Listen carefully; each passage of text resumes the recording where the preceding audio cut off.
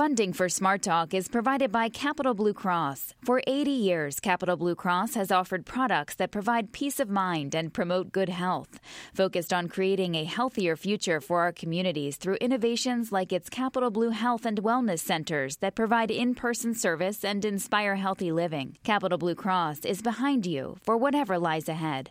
More information is at capbluecross.com. Capital Blue Cross. Live fearless. Smart Talk is also supported by UPMC Pinnacle, committed to research that improves health, reduces recovery times, and brings new treatments and therapies to our area before they're available elsewhere. More information is at upmcpinnacle.com.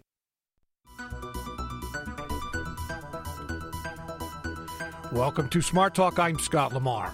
Almost a year after the 2016 presidential election, and many are still talking about how Republican Donald Trump defeated Democrat Hillary Clinton.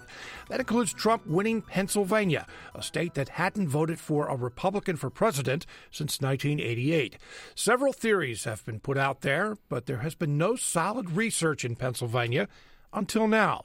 Joining us to talk about that research is Berwood Yost. He's the director of the Center for Opinion Research in the Floyd Institute for Public Policy at Franklin and Marshall College and co-author of the 2016 Pennsylvania Presidential and U.S. Senate Elections, Breaking Pennsylvania's Electoral Habits. Berwood Yost, welcome to the program. Thank you, Scott.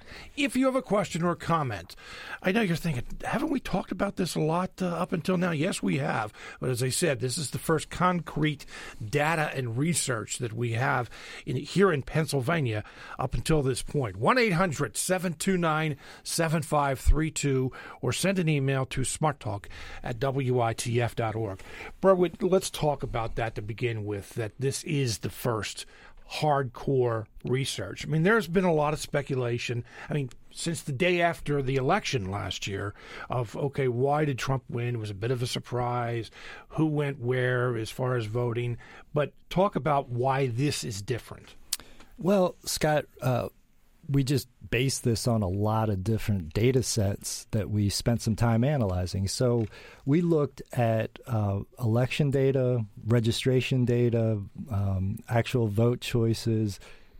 That was one set of it, and that data is relatively widely available.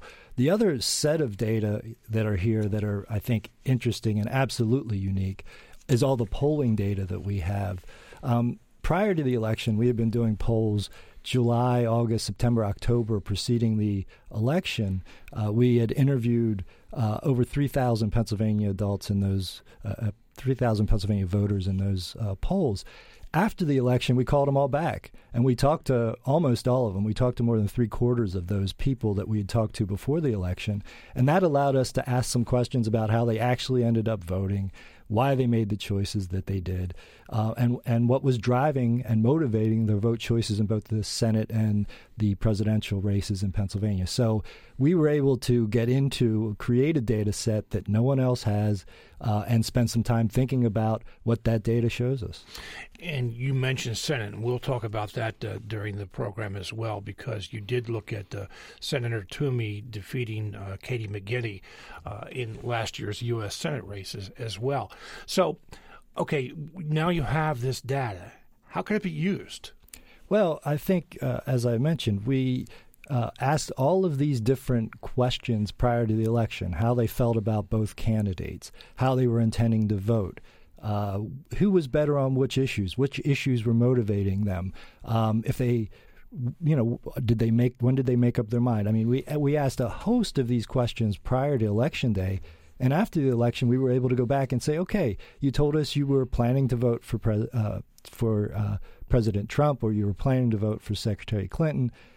Did you do that? And why not? Or if you were undecided, how did you end up voting? Did you actually vote? Or did you, not vote the way you thought you were going to vote? So we were able to go back by repeatedly interviewing these folks just to understand how they actually ended up behaving and what was driving those behaviors. And I think that's really helpful and informative. We're not making guesses about why people changed their mind or who changed their mind. They told us. One of the narratives that emerged, again, day after the election, and you've heard many people repeat it over the past year, is that the polls were wrong. going into the presidential election that most of the polls, almost all of the polls, had Hillary Clinton with a lead over Donald Trump. And then the next day, it was a surprise to a lot of people, like, okay, Trump won. The polls didn't say that. Right. What about that? Well, there's a lot going on there, and it depends what you're thinking about in terms of right and wrong. But let's parse this out into a couple of different pieces. One, if we look at the national vote and polls about the national vote, those were pretty much exactly right. They were showing that Hillary Clinton would win the popular vote by 3 or 4 points, and that's about what she ended up winning the popular vote by. So the national polls were, for the most part, accurate. Now, let me just stop you there. Key word there is popular vote. Correct. Right. And that's the difference. And so since we have the electoral college system, you got to win state by state and accrue those electoral votes that way. And so some of the state polling wasn't exactly right. And some of the polling done in the states was much less frequent than we see nationally. So that led to some of the confusion. I think it's also the case that the polling aggregators, okay, there's a whole industry that takes polling data and crunches it all together and makes some judgments about how likely it is someone's going to win or lose the election. Most of the polling aggregators oversold the certainty of that polling data, right?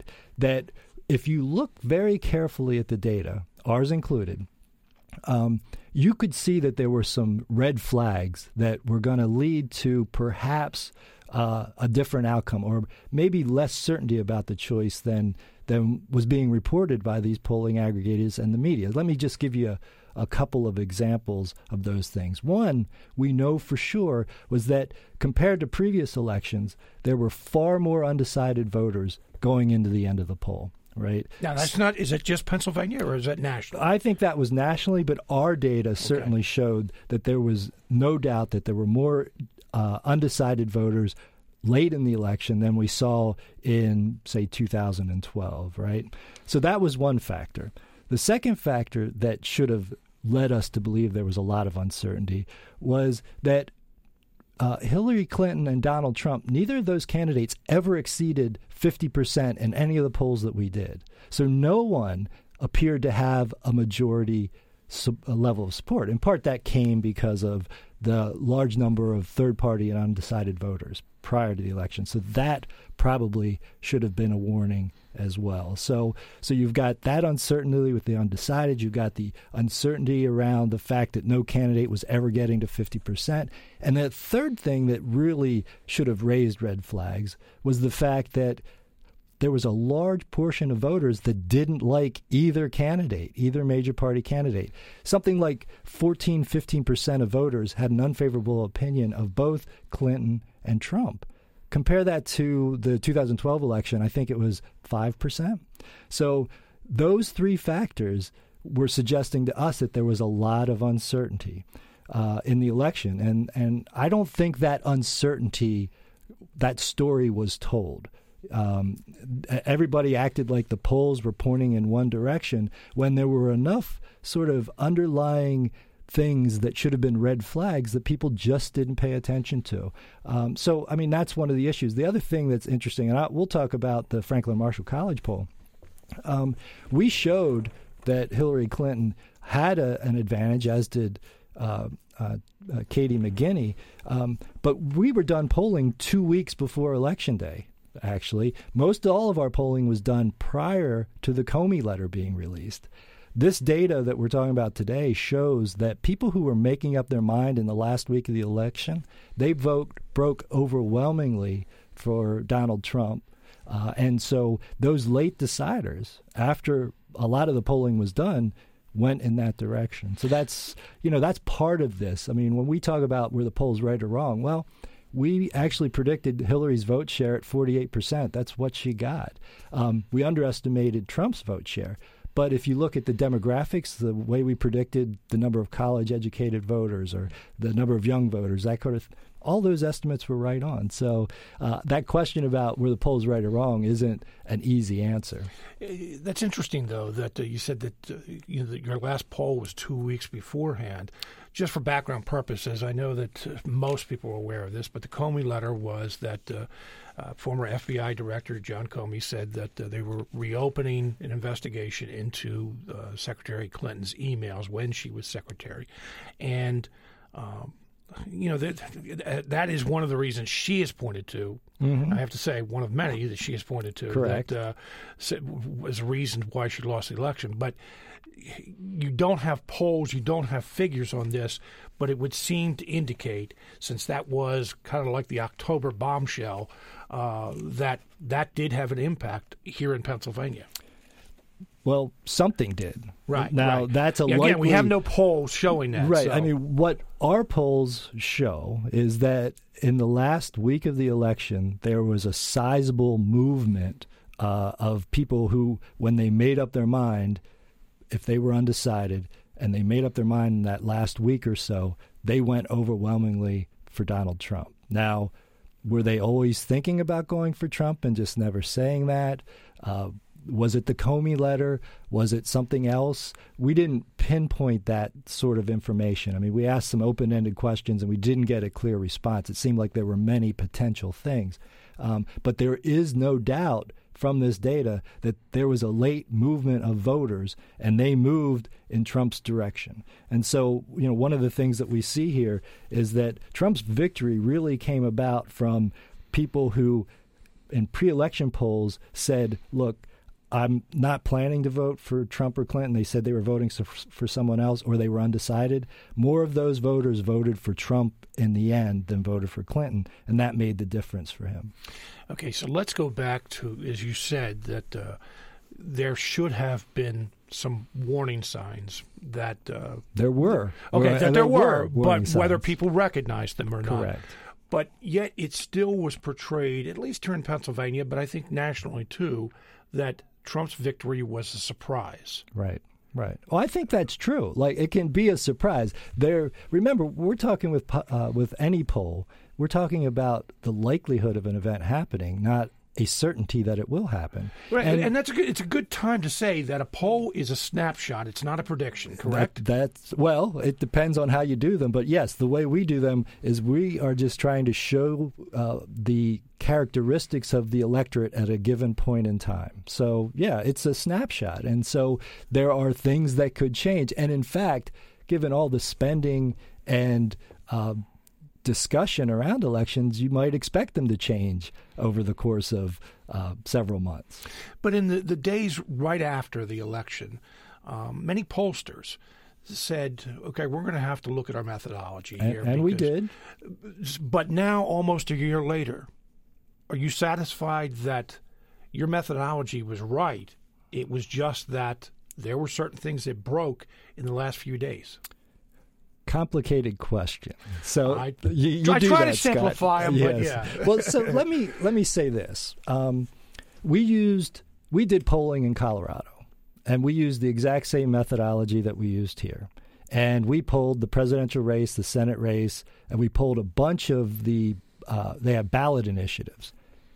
In that polling, using the same methodology as Pennsylvania, everything we predicted was right. I mean, wait, you said predicted. Okay, that's the wrong word. Everything. You're right. No, you're right to call me on that, Scott. But I think the point is that that tells me that the polls are capable of capturing people's sentiment at a given time, and that sentiment didn't change between the time we did our polls and Election Day in Colorado. Okay, but in Pennsylvania, we did see changes. Something happened, whatever it may have been, that caused the estimates around Donald Trump's vote to change. And the same for Pat Toomey. We underestimated the Republican share of the vote.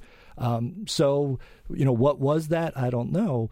I suspect the Comey letter had something to do with it. I suspect, the real dissatisfaction with perhaps both candidates caused some people to choose the out party. I think one of the things that we really have to remember that got understated here is that heading into 2016, most people who follow politics said, guess what?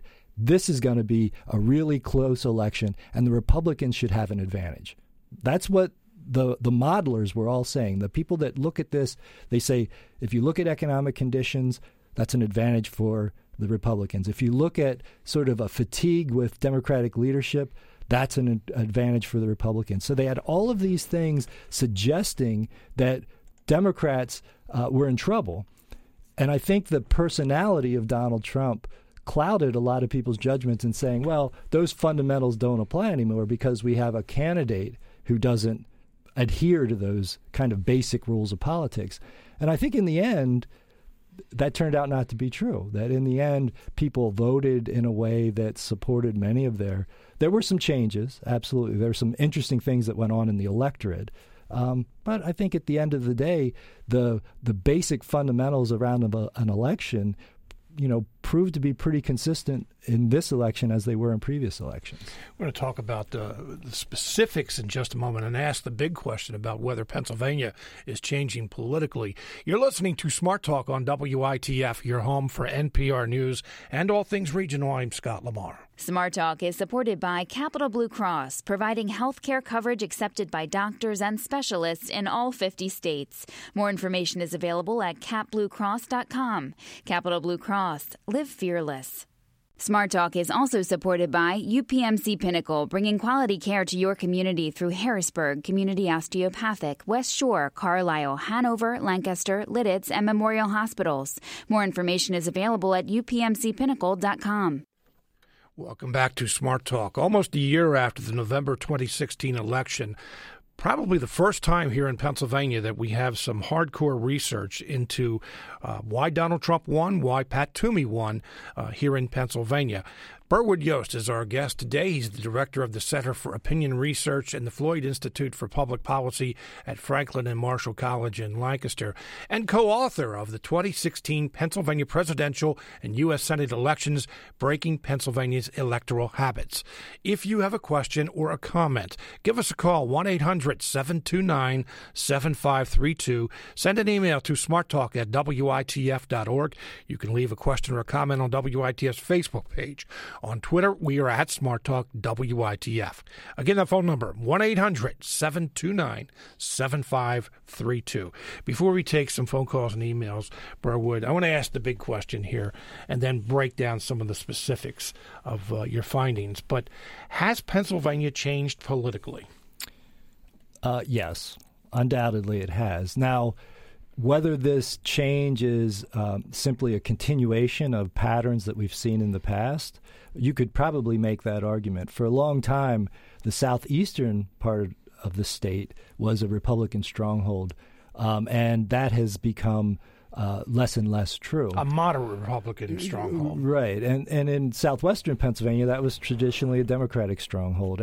But we have seen in the past, for instance, among Reagan Democrats, people who voted for Ronald Reagan, although they were Democrats, that was common in the Southwest. So we kind of saw that pattern reemerge with this election. So I think the state is undoubtedly changing politically, as it will continue to change and evolve. But in some ways, these are sort of an extension of changes that we've seen before. Right. In what way? So, as I said, with you've got those. You had a propensity among some Democratic voters to vote for Republican candidates in this state, particularly in the Southwest.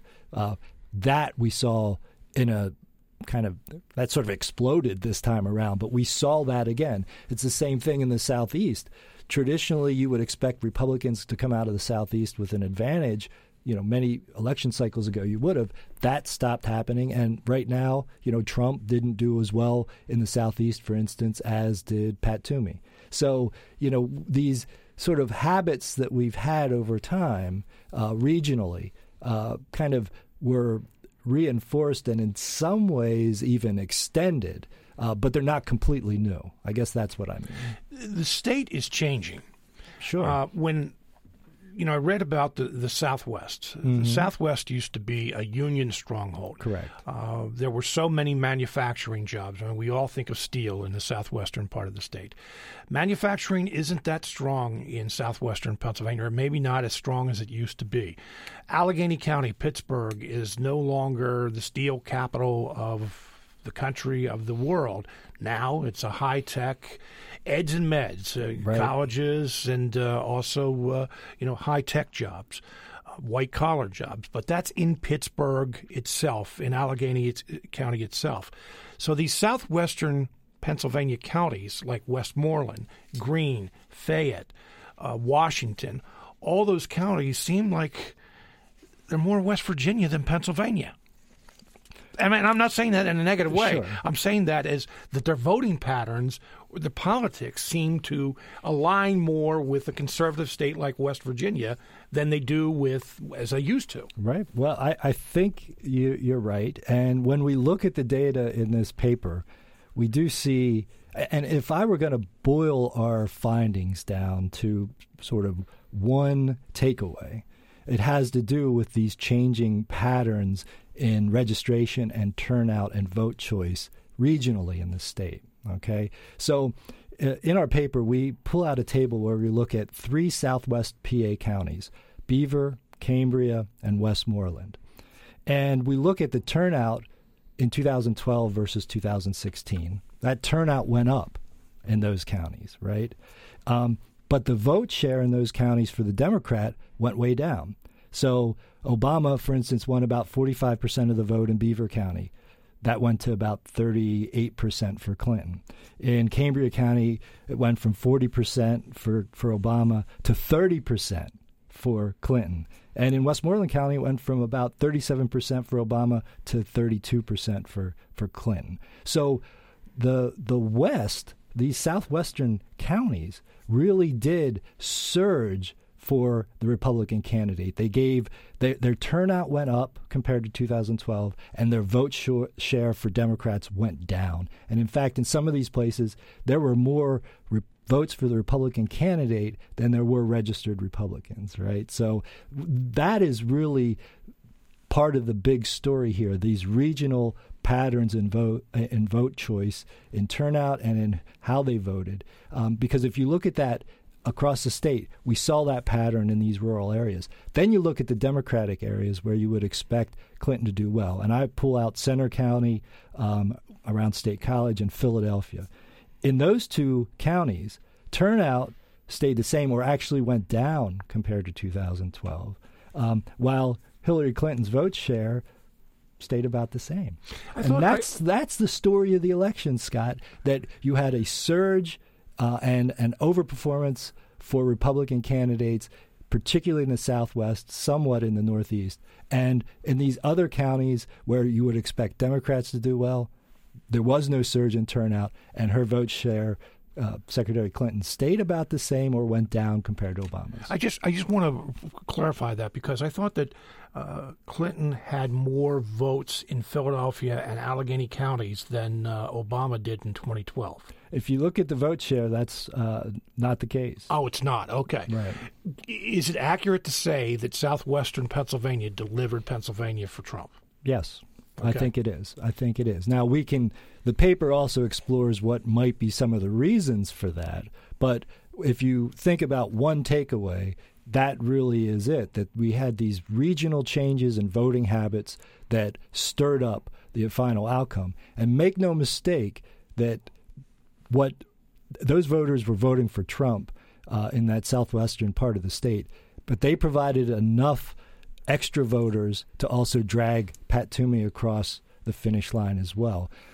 Not enough is said about how we could use the word masterful from a political sense, how masterfully Pat Toomey ran his campaign. He was able to thread a really difficult needle by not alienating voters who wanted to support Trump, but at the same time not alienating voters in the Southeast who might not vote for Trump. And one of the things that's interesting if you compare the Senate and the presidential race is that Toomey outperformed Trump in the southeastern part of the state. Where the biggest population is, too. Yeah, that's right. And also, looking at polls there, Katie McGinty led in all the polls up until that point, too. So actually Trump had coattails. He did. There's no doubt about it. And I think if you would talk to the Toomey campaign staff, they probably tell you they knew that. That's why he did not endorse Donald Trump until late in Election Day. Well, he actually just said he voted for him. Right. That's right. He didn't even endorse him. Yeah. So, I mean, he really had a thin tightrope to walk, and he walked it effectively. And by holding on to those southeastern voters, he was able to be victorious, right? He wouldn't have done that without them, but also the fact that Trump was able to get this surge, and many of those voters also, we saw about 10% of voters split their ticket between the Senate and the presidential race in Pennsylvania. That's another thing this paper looks at. So there were some differences there. And I think what's really interesting, too, is the makeup of the characteristics of people who voted for Trump versus Toomey. Toomey's supporters were a much more traditionally Republican sort of voter, whereas Trump's were not. We saw a huge difference by educational attainment among Trump voters, right? You've heard this story before, right? The non-college educated whites were huge Trump supporters, no doubt about that. We didn't see those educational differences in Toomey's support, right? So a slightly different coalition. So one of the things that sticks out to me is that, and this has been discussed a lot since last Election Day, is that Democratic candidates do well in cities, in urban areas. They have high registration advantages in most of them, but even when it comes to Election Day and people going out and voting, the Democrats do well in urban areas, Republicans do well in rural areas.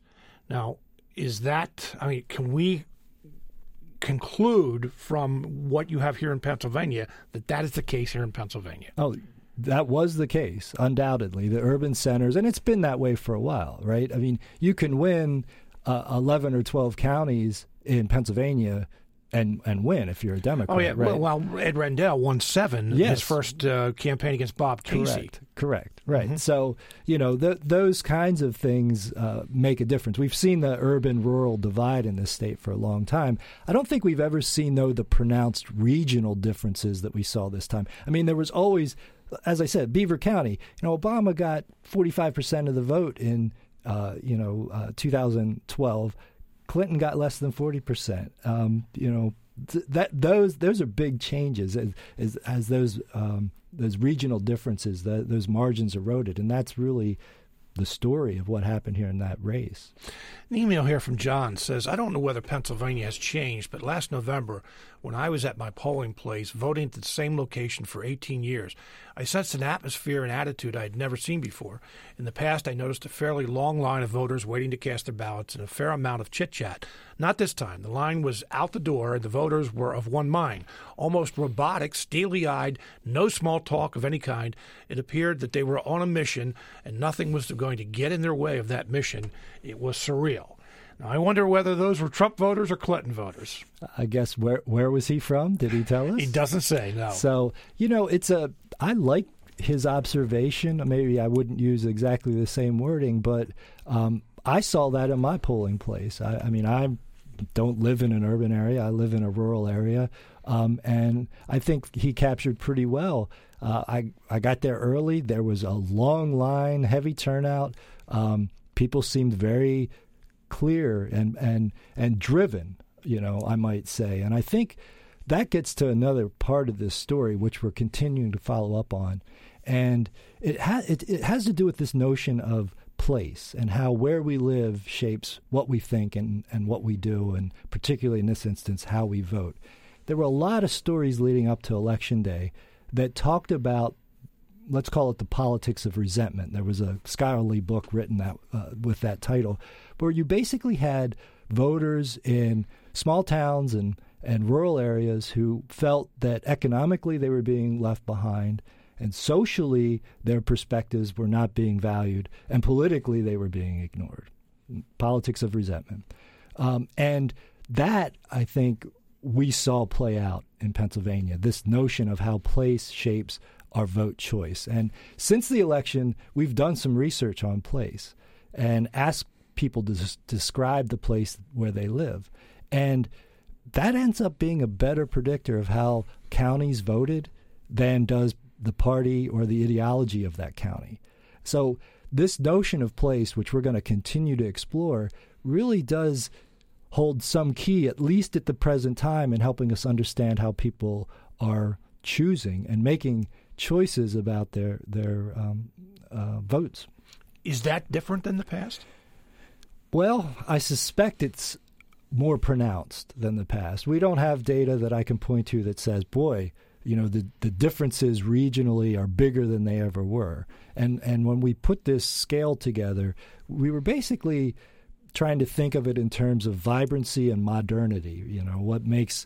Do you describe your place as thriving, as modern, all those kinds of characteristics? Or on the other end, do you describe them as dying and old-fashioned and, that sort of thing? And you see that there are these big regional differences between people who supported Trump and who didn't.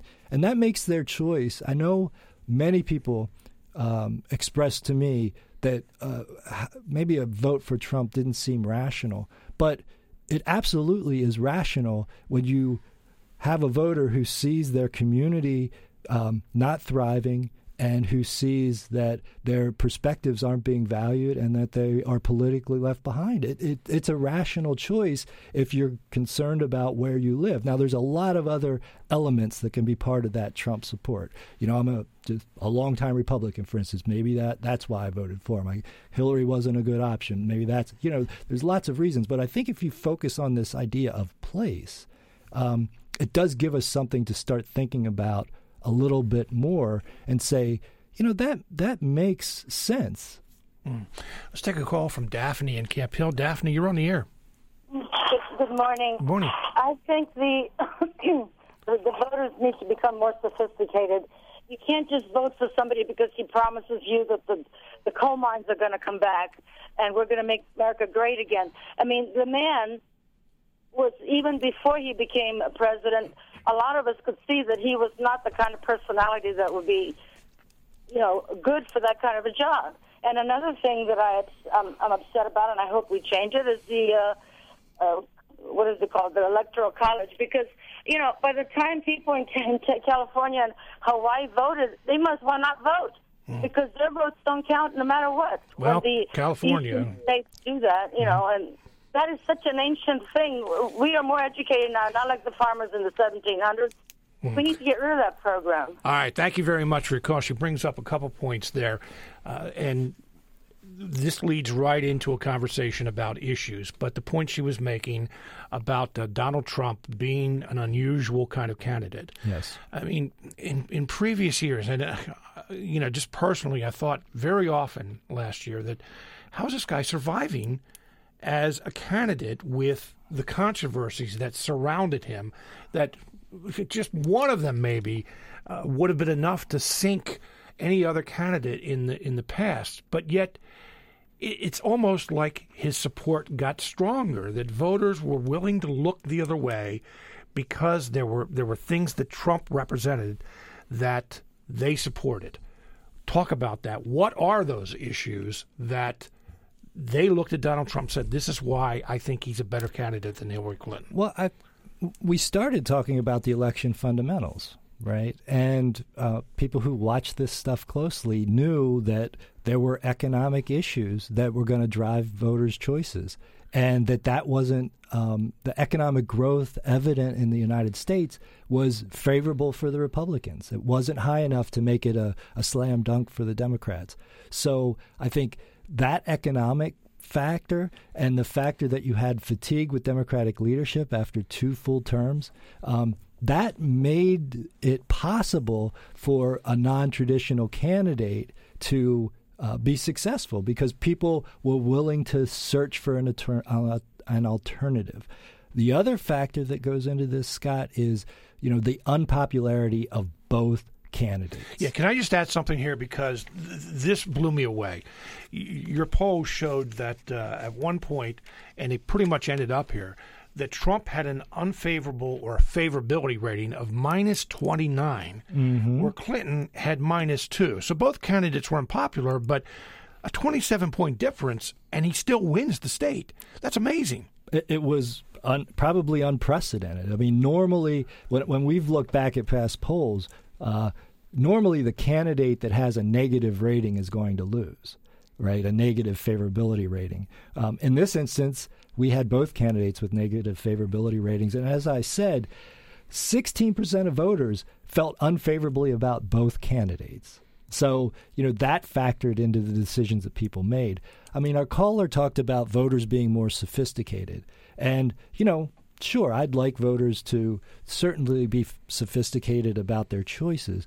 But if you're using sort of the things that you see in your everyday life about the direction that the country's headed, it does make sense if you think about the place-based issues. If your local area economically isn't thriving, if you are feeling socially or culturally that your culture is ignored, or that your political needs are ignored, you're going to vote for change and you're going to take a flyer. I think that's one of the things we haven't talked a lot about. Hillary Clinton was basically the de facto incumbent. She was so well known. People thought they knew what they were getting from her. And the fundamentals told us that there were a lot of people that wouldn't be happy about continuing the status quo. And I think many of those people said, hey, let's take a flyer. Let's give this change a chance, because we need change. And that's actually something that's very clear in our paper. Change was really what was driving a lot of this stuff. People felt that there was a need for change. They weren't satisfied with the direction of the country. They weren't satisfied with performance of the existing President Obama. And that was an indicator of vote choice. Those people voted for Trump. There were a lot of other people, a good percentage actually, that voted for Trump because he wasn't a traditional politician. Correct. I just personally heard so many people who voted for Trump who said that I like it that, okay, now they would say not politically correct, but I like it that he criticized the media. I like it that he would take on the people who disagree with him. And again, it seemed as though they focused on that aspect of it. Yes. And didn't even worry about the issue. It's just that I like his personality. He's different. Right. No, I think there's no doubt that people were willing to, they were looking for someone to shake up the status quo. And they thought he was the best candidate to do it. And remember, he didn't win in a landslide. He won by less than 50,000 votes out of, 6 million cast, something like that. So, I mean, it was an incredibly closely contested race. I think a more traditional Republican probably would have won by a larger margin, given the fundamentals that we expect here. But I think that there were a lot of people who wanted to see some change. And I can remember talking to a number of people who voted for Trump who, expressed just that feeling. We need a change, and we're willing to try this guy. And that's one of the questions moving forward that we raise in our paper. And I should make sure that I say something about my co-authors here, right? Don't leave them behind. Yeah, we've got a whole group of people at Franklin and Marshall that work on this stuff. So my co-authors, Jackie Redmond and Scotty Thompson, were, help pull all this data together. It's quite an endeavor to collect data from 3,000 people over the course of 5 or 6 months. So, I want to make sure that they get the credit where it's due. You're listening to Smart Talk on WITF, your home for NPR News and all things regional. I'm Scott Lamar. We were talking about last year's election, first hardcore research into Donald Trump and Pat Toomey winning here in Pennsylvania. Bit of a surprise. If you have a question or comment, give us a call, 1-800-729-7532. Send an email to smarttalk@witf.org. You can leave a question or comment on WITF's Facebook page. And on Twitter, we are at SmartTalkWITF. Again, that phone number, 1-800-729-7532. Let's go to Katie. Katie, you're on the air. Hi, Scott. Thank you for having me. Yes, thank you.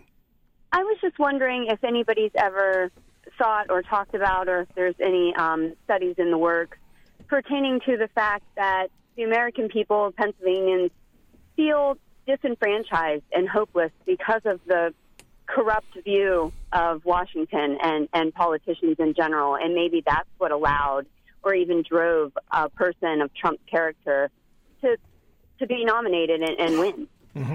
Thank you very much for your call. And this kind of goes along with what you were saying earlier, that if someone answered the question yes, that they felt that the country was going in the wrong direction, that they overwhelmingly voted for Trump. Would you agree with answering her question? There is no doubt about it that dissatisfaction and the desire for change motivated many voters. That was an independent factor that contributed to vote choice, and those voters were more likely to vote for Trump. So does Washington pay heed to that? I mean, Donald Trump went into Washington saying, I'm going to drain the swamp. Now, almost a year later, after the election, there's still a lot of swamp to drain. But does anyone in Washington look at this and say, the voters were pretty upset with the direction of this country? Maybe we need to make some fundamental changes, or is it status quo? Well, I think the talk has been the former, but the action has been the latter, right? I mean, it's without a doubt, the politicians understand that there's a disaffection. I don't think candidates on either party quite know how to deal with that, right? I don't think we've seen, from the Democrats, have we seen a real change in how they're going about attracting these voters? Have they really even said, how are we going to get these disaffected voters back? Are they were our voters, many of them. What are we going to do about them? Should we even try to get them back? Right. Well, and then can I interrupt for just a second? I mean, there are Democrats who have criticized the party, their own party, saying, we can't win elections just based on criticizing Donald Trump. Right. Right. So, I mean, I think these are all factors. The politicians are aware of this stuff. I don't know if they know what to do with it yet, right? How do we translate this into a program and a message? I mean, one thing that your previous caller alluded to, I mean, Donald Trump had a very clear message that signaled a direction that he wanted to go. I mean, you can quibble with the details and how well thought out. I mean, Hillary Clinton had detailed policy papers, all that stuff. There was a real difference in that a simple, direct message about what he was going to try to accomplish, and it really captured the desire for some people to shake things up. I mean, that's really what he did. And now there were a lot of layers to that we could unravel, but I think his campaign slogan and his salesmanship were able to sell that. I think the Clinton campaign was far less effective in some ways because it was it just had many different policies, and there was not one thread you could pull out of it. And that's the thing about voting. There's so much you could potentially vote on.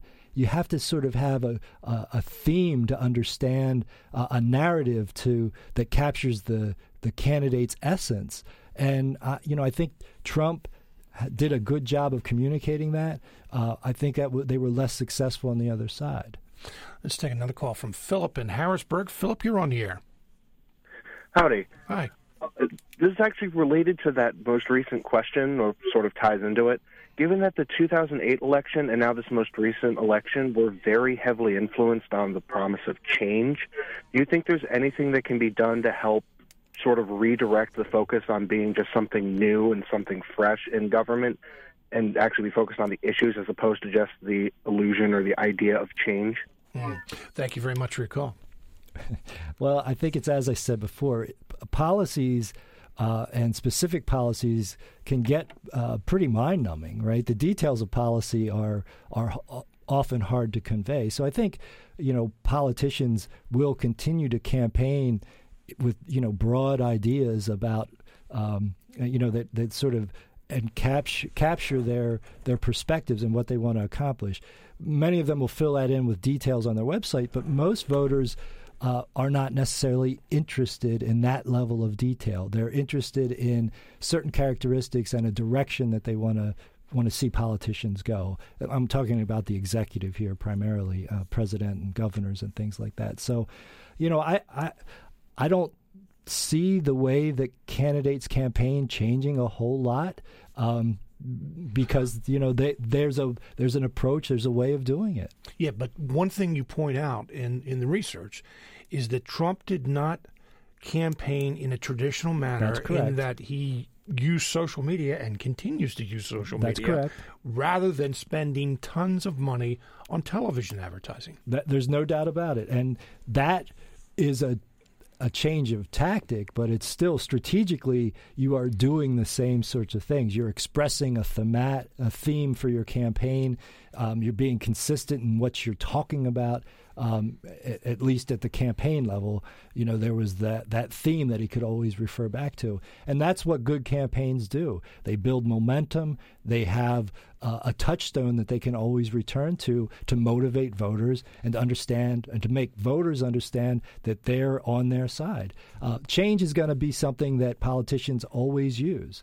That's, you've got to. Why would someone vote for you if you're not going to change anything? That's right. That first candidate says, you know what, I'm going to do the status quo. Yeah, things are going to be they're all pretty good. So vote for me, so nothing will happen. Although you do have some candidates that says, like Hillary Clinton, for example, to some degree said, I want to continue some of the policies of the Obama administration. Right. But that really wasn't a campaign theme. That's correct. All right, let's go to Jean in Lebanon. Jean, you're on the air.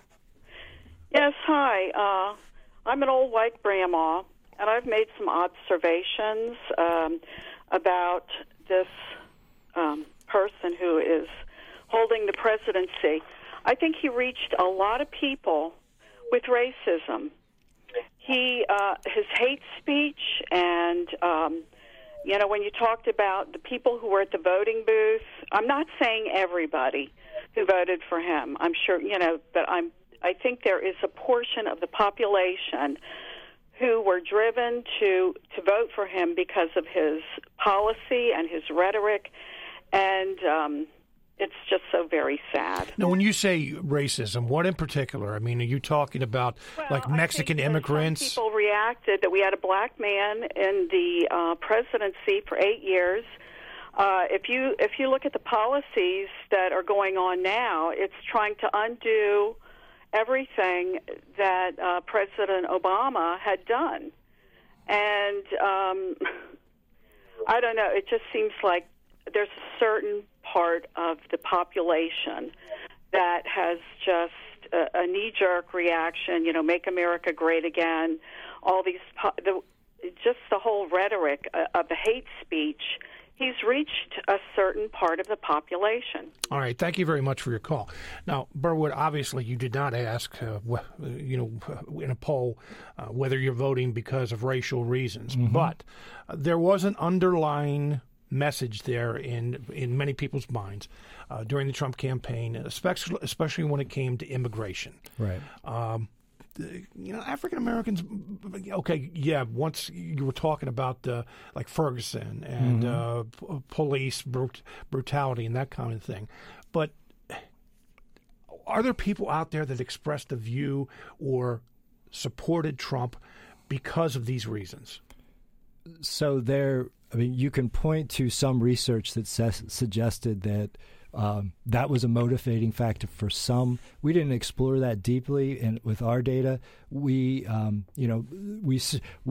biggest differences we saw were sort of class-based differences, and so I think for many people they were voting for Trump because they saw it as an opportunity for change. That's what our data suggests. Now, were there threads and elements and statements that had that racist undertone?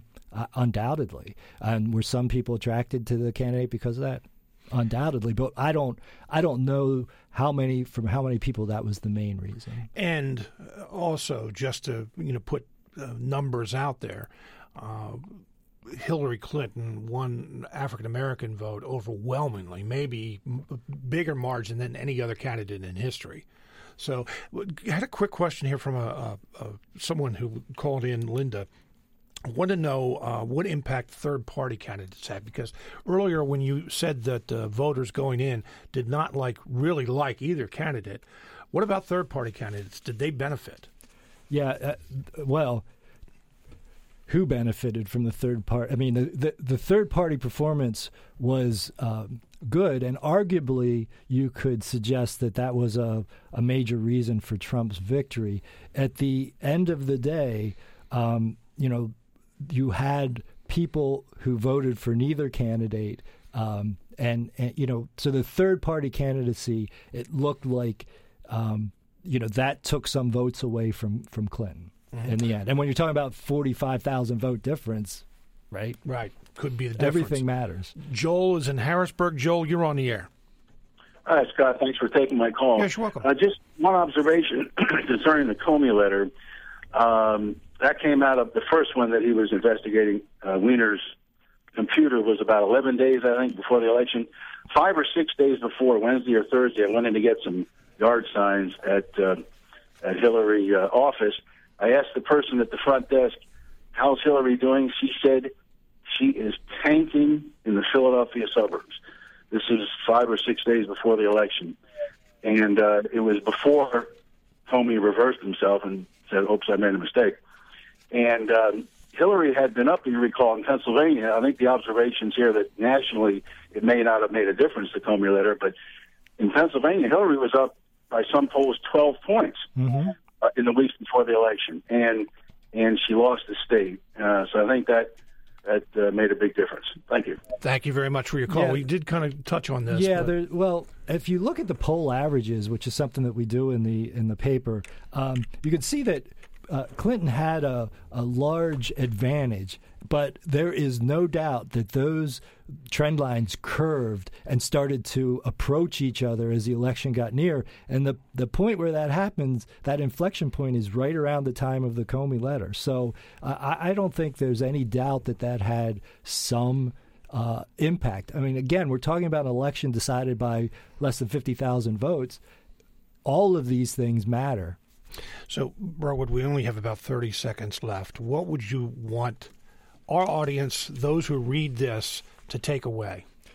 Well, I think ultimately what happened in the election in 2016 was that counties with more working-class voters turned out in greater numbers and gave less support to Democratic candidates than in prior elections, while the areas that should have really been supportive of the Democrats had lower turnout and offered little change in their support for the Democrats. That's what this comes down to. Berwood Yost is the director of the Center for Opinion Research and the Floyd Institute for Public Policy at Franklin and Marshall College. Berwood, thank you very much for being with us today. My pleasure, Scott. Thanks. Kind of a Science Friday on tomorrow's program. We talk about gravitational pull in space and collision of two stars. Smart Talk is produced by WITF as part of our mission to deliver relevant, high-quality programming. Support comes from Capital Blue Cross, which shares WITF's commitment to being a trusted resource in our communities. Capital Blue Cross, live fearless. Smart Talk is also supported by Pinnacle Health Spine Institute, part of UPMC Pinnacle,